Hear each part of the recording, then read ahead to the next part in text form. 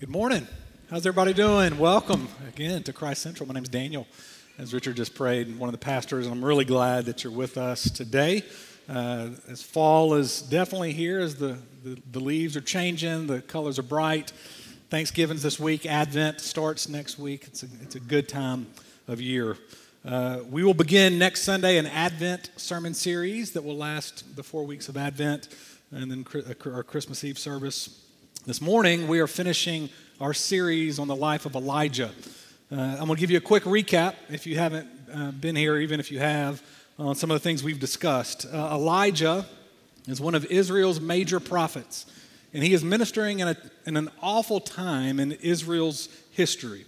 Israel has been led into the worship of the false god Baal by their own king and queen.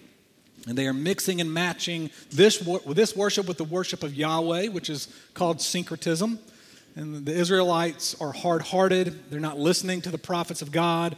As a result, the children of Israel are growing up in this insane culture of false worship, syncretism, a culture of people who have forgotten who the true God is. And Elijah is God's prophet speaking into this time, into this moment. He is the Word of God sent to be with the people of God. Elijah is the voice of God, the presence of God. And in our passage this morning, he's about to be taken away from the people of God. It's a major transition in the life of Israel. Everyone, especially the disciple of Elijah, Elisha, is wondering in this transition, what's going to happen next? Right? Transitions, I think if we're honest, are scary, right? It can be the transition from junior high to high school, graduating college to starting your first job, to moving to a brand new city, getting married, having children, changing jobs, changing churches, right? Sending a child off to college, becoming an empty nester, retirement, death. Right? Transitions can be scary because we wonder, well, what's next? So we're going to look at a major transition in the life of Israel this morning in 2 Kings chapter 2, verses 1 through 14. I'm going to ask if you're able to go ahead and stand as we give attention to the Word of God. 2 Kings verses 1 through 14. This is God's Word to us this morning. Now when the Lord was about to take Elijah up to heaven by a whirlwind, Elijah and Elisha were on their way from Gilgal. And Elijah said to Elisha, "Please stay here, for the Lord has sent me as far as Bethel." But Elisha said, "As the Lord lives and as you yourself live, I will not leave you." So they went down to Bethel, and the sons of the prophets who were in Bethel came out to Elisha and said to him, "Do you know that today the Lord will take away your master from over you?" And he said, "Yes, I know it. Keep quiet." Elijah said to him, "Elisha, please stay here, for the Lord has sent me to Jericho." But he said, "As the Lord lives and as you yourself live, I will not leave you." So they came to Jericho, and the sons of the prophets who were at Jericho drew near to Elisha and said to him, "Do you know that today the Lord will take away your master from over you?" And he answered, "Yes, I know it. Keep quiet." Then Elijah said to him, "Please stay here, for the Lord has sent me to the Jordan." But he said, "As the Lord lives and as you yourself live, I will not leave you." So the two of them went on. 50 men of the sons of the prophets also went and stood at some distance from them, and they both were standing by the Jordan. Then Elijah took his cloak and rolled it up and struck the water, and the water was parted to the one side and to the other, till the two of them could go over on dry ground. When they had crossed, Elijah said to Elisha, "Ask what I shall do for you before I am taken from you." And Elisha said, "Please let there be a double portion of your spirit on me." And he said, "You have asked a hard thing. Yet if you see me as I am being taken from you, it shall be so for you. But if you do not see me, it shall not be so." And as they still went on and talked, behold, chariots of fire and horses of fire separated the two of them. And Elijah went up by a whirlwind into heaven. And Elisha saw it, and he cried, my father, the chariots of Israel and its horsemen." And he saw him no more. And then he took hold of his own clothes and tore them in two pieces. And he took up the cloak of Elijah that had fallen from him and went back and stood on the bank of the Jordan. And then he took the cloak of Elijah that had fallen from him and struck the water, saying, "Where is the Lord, the God of Elijah?" And when he had struck the water was parted to the one side and to the other, and Elisha went over. The prophet Isaiah tells us, "The grass withers and the flowers fade, but the word of the Lord endures forever." Pray with me. Lord God, I ask that you would pour out your Spirit upon your word. that our minds might be enlightened, our hearts transformed, that you would come now and remove me, the preacher, so that Christ and Christ alone is encountered. And I pray that the words of my mouth and the meditations of all of our hearts would be pleasing to you, because you are our rock and our redeemer. And so we pray that you would speak to us and be with us. In Jesus' name we pray. Amen. You can have a seat. This is a major transitioning that is happening in our text, right? Elijah is being taken away, and Elisha is being appointed as God's prophet. And Elisha asks a question in verse 14 that I believe is the question that we can ask in our times of transition, in our times of unknown, in the times where we might be scared of what's next. And here's the question, verse 14. Where is the Lord? Where is the Lord? Or in other words, Lord, will you be with me? I can still see the faces of my two oldest boys when we dropped them off for their first day of kindergarten at a brand new school. Different years, but I can remember each of their first day. Jumping out of the car, throwing on their backpacks. I was proud dad as they walked into this new school. And for both of them, as they walked towards school, they would walk towards the school and they looked back. They would walk and then they would look back. And they were making sure that Rachel and I, mom and dad, were there, that we were with them. And we watched them walk all the way into school, and we told them before they got out of the car, we're going to be right here to pick you up after school too. We wanted them to know we're here with you now, and we're going to be here with you later. And the promise and assurance of our presence led them to trust and to walk in to that big school all alone as kindergartners. If you are a Christian, our big question when we're wondering what's next, when life feels out of control, when we're scared about what might happen next is, Lord, will you be with me? Where is the Lord? And our passage this morning teaches us that God always has been, always is, and always will be with us. I want to break my sermon into two halves this morning, not just 2 points. I've got subpoints under each of these. And I want to look first and kind of interpret our passage and see how God is communicating the reality of his presence to Elisha and Israel. And then I want us to take some time to apply the reality of God's presence to us today. So that's what we're going to do. So let's look at this text and see how God's communicating his presence to Elisha and Israel. Verse 1 says, the Lord is about to take Elijah to heaven. Right, here's the major transition. And then Elijah and Elisha, who's a disciple of Elijah. I know Elijah, Elisha, that gets confusing. Right? I'm going to do that a lot this morning. But Elisha is a disciple of Elijah. And they have this threefold repetitive interaction where Elijah tells Elisha, you stay here, the Lord has sent me. First to Bethel, then to Jericho, then to the Jordan River. And each time Elisha says, as the Lord lives and as you yourself live, I will not leave you. Elisha is saying, I'm not going anywhere. I am clinging tightly to the prophet of God. He's clinging tightly to the word of God and the presence of God. And the first thing that I want us to see that God does to communicate to Elisha and Israel, his presence, is that he roots them in their history and the reality that God has always been with them. Look at verse 8. Verse 8 is an allusion to a very well-known Bible story. Maybe you're familiar with the Exodus narrative. Right? Moses is the liberator and the prophet of God's people. Moses is raised up to fight for Israel and to lead them out of bondage and slavery in Egypt. And they flee the army of Egypt. They come to the Red Sea, and in that moment, they're wondering what's next. And they're questioning, is God with us or not? And God, through Moses, parts the Red Sea, and they cross on dry ground. And then 70 years pass by. And God's people are waiting to enter the promised land, and they're staring into the promised land. They're wondering what's going to be next. God, are you with us or not? Will we be left all alone? And Moses is taken away by death. And then Joshua takes Moses' staff. God uses Joshua to part the Jordan River so that the people of God could enter the promised land, proving that God is with his people. Do you hear the echoes of this in our text? I mean, Elijah and Elisha are in Jericho. And then they go by the Jordan River, and Elijah parts the waters. They cross over, and they're staring back into Jericho. And the Lord takes Elijah away, and Elisha takes Elijah's mantle, which is his cloak, strikes the water, and asks the question, "Where is the Lord?"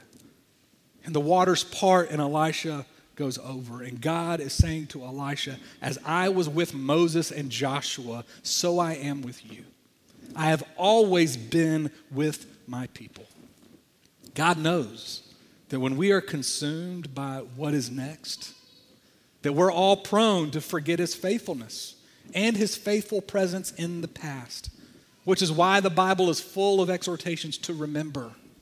To remember God has always been with us. The second thing we see that God is doing with Elisha and Israel is that he is confirming his presence to them in the present, in the moment.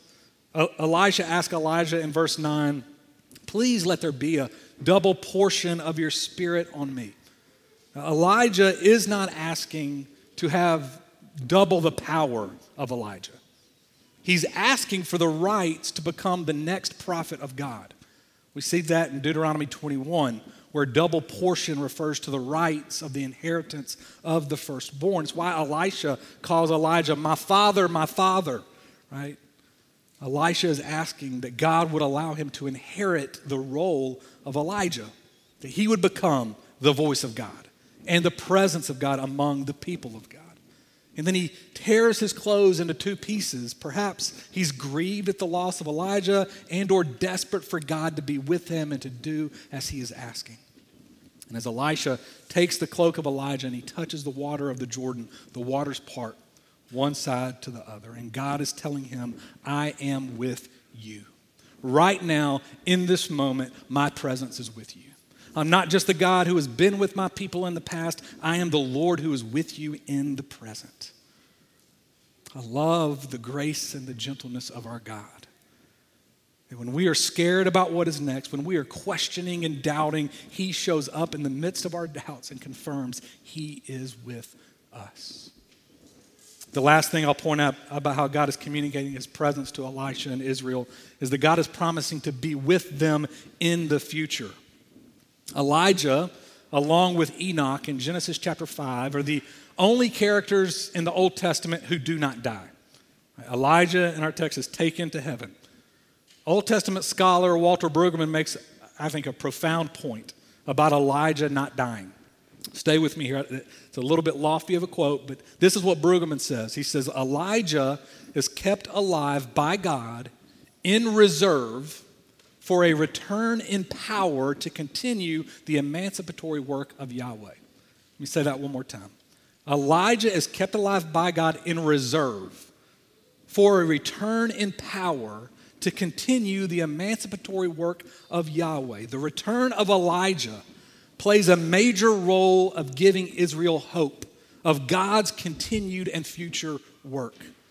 The return of Elijah, because he's not dead, shapes the future imagination of God's people. With hope, they look into the future, trusting that God will do new works of renewal and redemption in the world. We see that in places like Malachi chapter 4, verses 5 to 6, where Malachi writes, "Lo, I will send you the prophet Elijah before the great and terrible day of the Lord comes, and he will turn the hearts of parents to their children and the hearts of children to their parents, so that I will not come and strike the land with a curse." See, when we are despairing about the future, God wants us to trust that he is a God powerful and faithful to bring renewal and redemption to the world. Which is why when there was a prophet in the wilderness who was in the spirit of Elijah baptizing people in the Jordan River, hope started to rise in Israel. And then Jesus goes to meet this prophet, John the Baptist, in the Jordan River, and John the Baptist baptizes Jesus, and the waters don't part, but heaven parts. And the Spirit of God descends on Jesus, and the Father says, "This is my Son in whom I am well pleased." This is Jesus, Emmanuel, God with us. And then Jesus immediately goes into the wilderness, and he is the faithful one who resists temptation. He is faithful for us. And then Jesus goes to the cross, and he dies for us. And the people of God then are wondering, in the death of Christ, what's next? Where is the Lord? And 3 days later, Jesus is raised from the dead. In Matthew 28, Jesus tells his followers, I will never leave you, but I will be with you to the ends of the age. And in Acts chapter 1, Jesus is taken into heaven. He ascends like Elijah. He goes into glory on a cloud in victory, and he promises to come again. And in Acts chapter 2 at Pentecost, the Holy Spirit comes down on the people of God. And in Revelation 21, we see that the end of all things will be the dwelling of God with all of humanity, God's presence with his people for all eternity. And we see that a major theme, not just of our passage, but of the whole Bible, is that God has been, and God is, and God always will be with us. So where are you, Lord? It's a deep question I think that we all ask. God, will you be with me? Will you leave me all alone? We can ask that question when tragedy strikes our lives. Right? Suffering in this world is inevitable and unavoidable. So when it comes our way, it is human to forget that God has been with us. It is human to doubt that God is with us, and it is human to despair that God might not be with us in the future. Where are you, Lord? We ask this question when we read the news.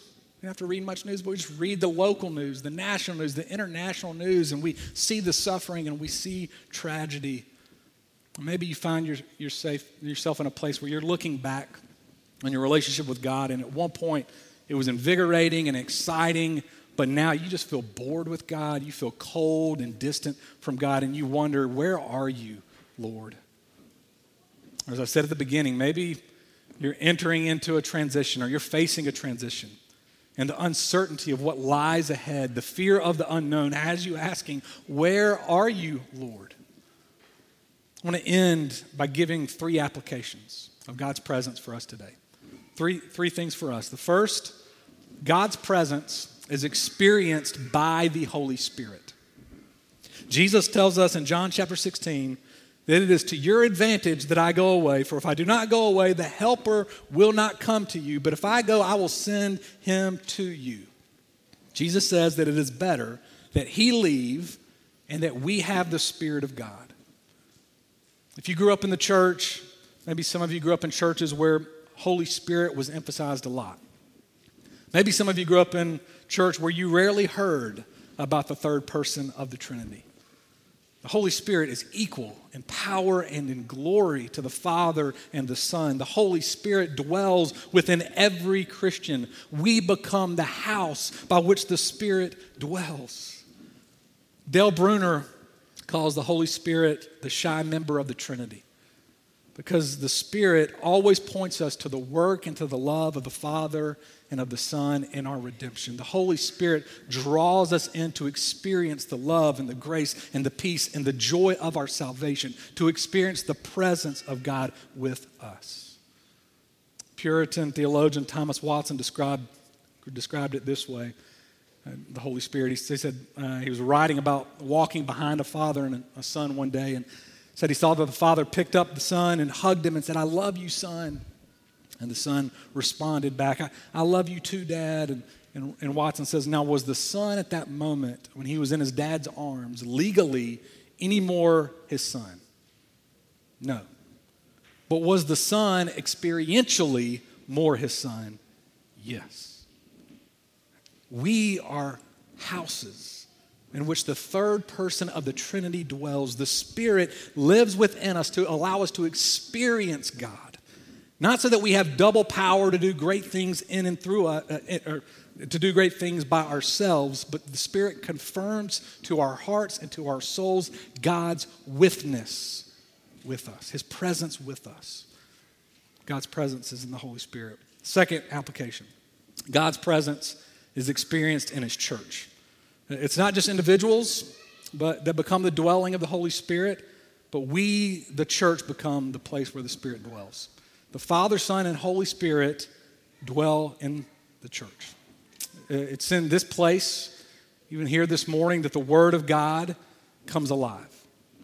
It's here where we hear the voice of God. It's here where we see God working in one another's lives, and he reminds us he's with us. It's here where we come to the table and we partake of the sacraments, and we're reminded every week God is with us.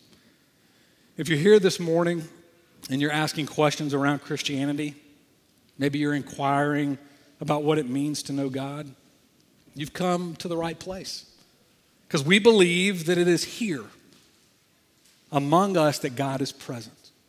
So we'd encourage you to keep coming back. Keep being with us. Join a city group.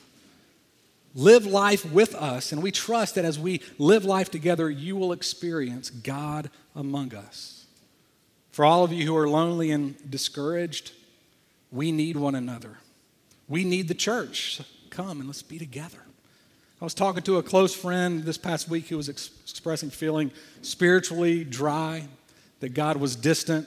And he was telling me that he hadn't been to church in a long time, and he knows that that's affecting him.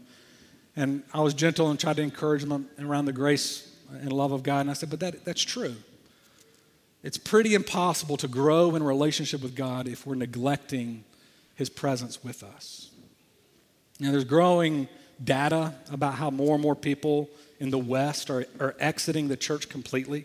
Right? People are leaving the church altogether.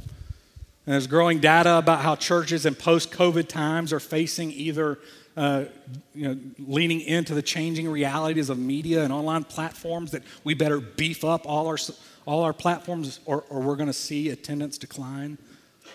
Because the truth is, more and more people are choosing to sleep in and go to brunch on Sundays rather than come to church.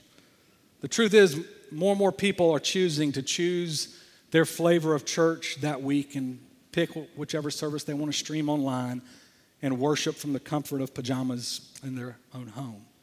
And I'm not please don't hear me hammering church online.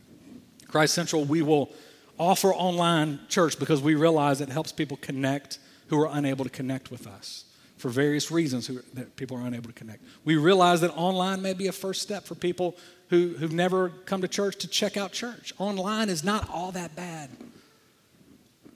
But it's not the same thing as being in person. We need one another. We need one another's prayers. We need one another's words. We need to hear the word of God. We need the sacraments. It's in all of these things that God is present with us. The last thing I'll say in regards to application is that God promises to manifest his presence by his Spirit through the church to the world.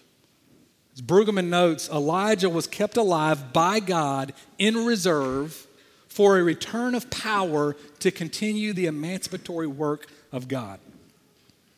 We now trust that there is a living Christ who is ascended to the right hand of the Father, who is reigning over all things, who has poured out his Spirit on the church and continues to pour out his Spirit on the church to be his instruments in this world to see new transforming works done on earth as it is in heaven. We are a people who have our future imaginations infused with hope because the living Christ has promised to return and has promised to renew this world and usher in the new heavens and the new earth. Now, we're not going to read 2 Kings 2 through 7. I would encourage you this week to read 2 Kings 2 through 7. We're finishing our series this morning. But there, if you read it this week, you're going to read of the works of Elisha, this newly appointed prophet of God. And in chapter 4, Elisha overrides death. In chapter 5, he overrides leprosy. In chapter 6, he overrides war. And in chapter 7, he overrides famine. Elisha is empowered by God and enabled to transform social realities. Christ Central Church, there are no forces that are able to stop the work of God in this world. Jesus removes the sting of death. He heals all sicknesses. He brings peace and justice. And Jesus sends his Spirit on his church to be his instrument. Jesus tells us, greater things than I have done will you do. Do you believe that? Greater things than Jesus has done will the church do. We often sing the song, God of the City. Greater things. Charles has been wanting me to sing. There you go. There's my singing, Charles. Greater things are still to be done in this city. Do we believe that? Do you believe that there are greater things still to be done? Do you believe that God wants to pour out his Spirit on this church so that through us, individual lives might be transformed as they come into a saving relationship with Christ for the first time? Do you believe that God wants to transform our community into a genuinely cross-cultural community where people are growing in grace day by day? Do you believe that God wants to use us to see education inequities go away, unemployment numbers decrease, gun violence eradicated, children who have no safe places and safe homes to dwell be brought into loving and safe families? Do we believe, Christ Central, that God wants to use us to see his kingdom come to earth as it is in heaven? That God wants to use all of us in the ways he's gifted us to pour out his Spirit, the Spirit of the risen Christ upon us so that through us he might be glorified. Here, all of us find ourselves hopefully moving in this post-COVID future. But we're all still uncertain about what's next. What's next? I think about what's next with my 3 boys all the time, with our family, with this church. Each of you are facing your own realities, your own struggles, your own sufferings, your own transitions. And we're all questioning, God, will you be with me or not? And just as my boys looked back at Rachel and I on their first day, making sure we're going to be with them, and we assured them we're going to be right here. We're with you now. We'll be here later.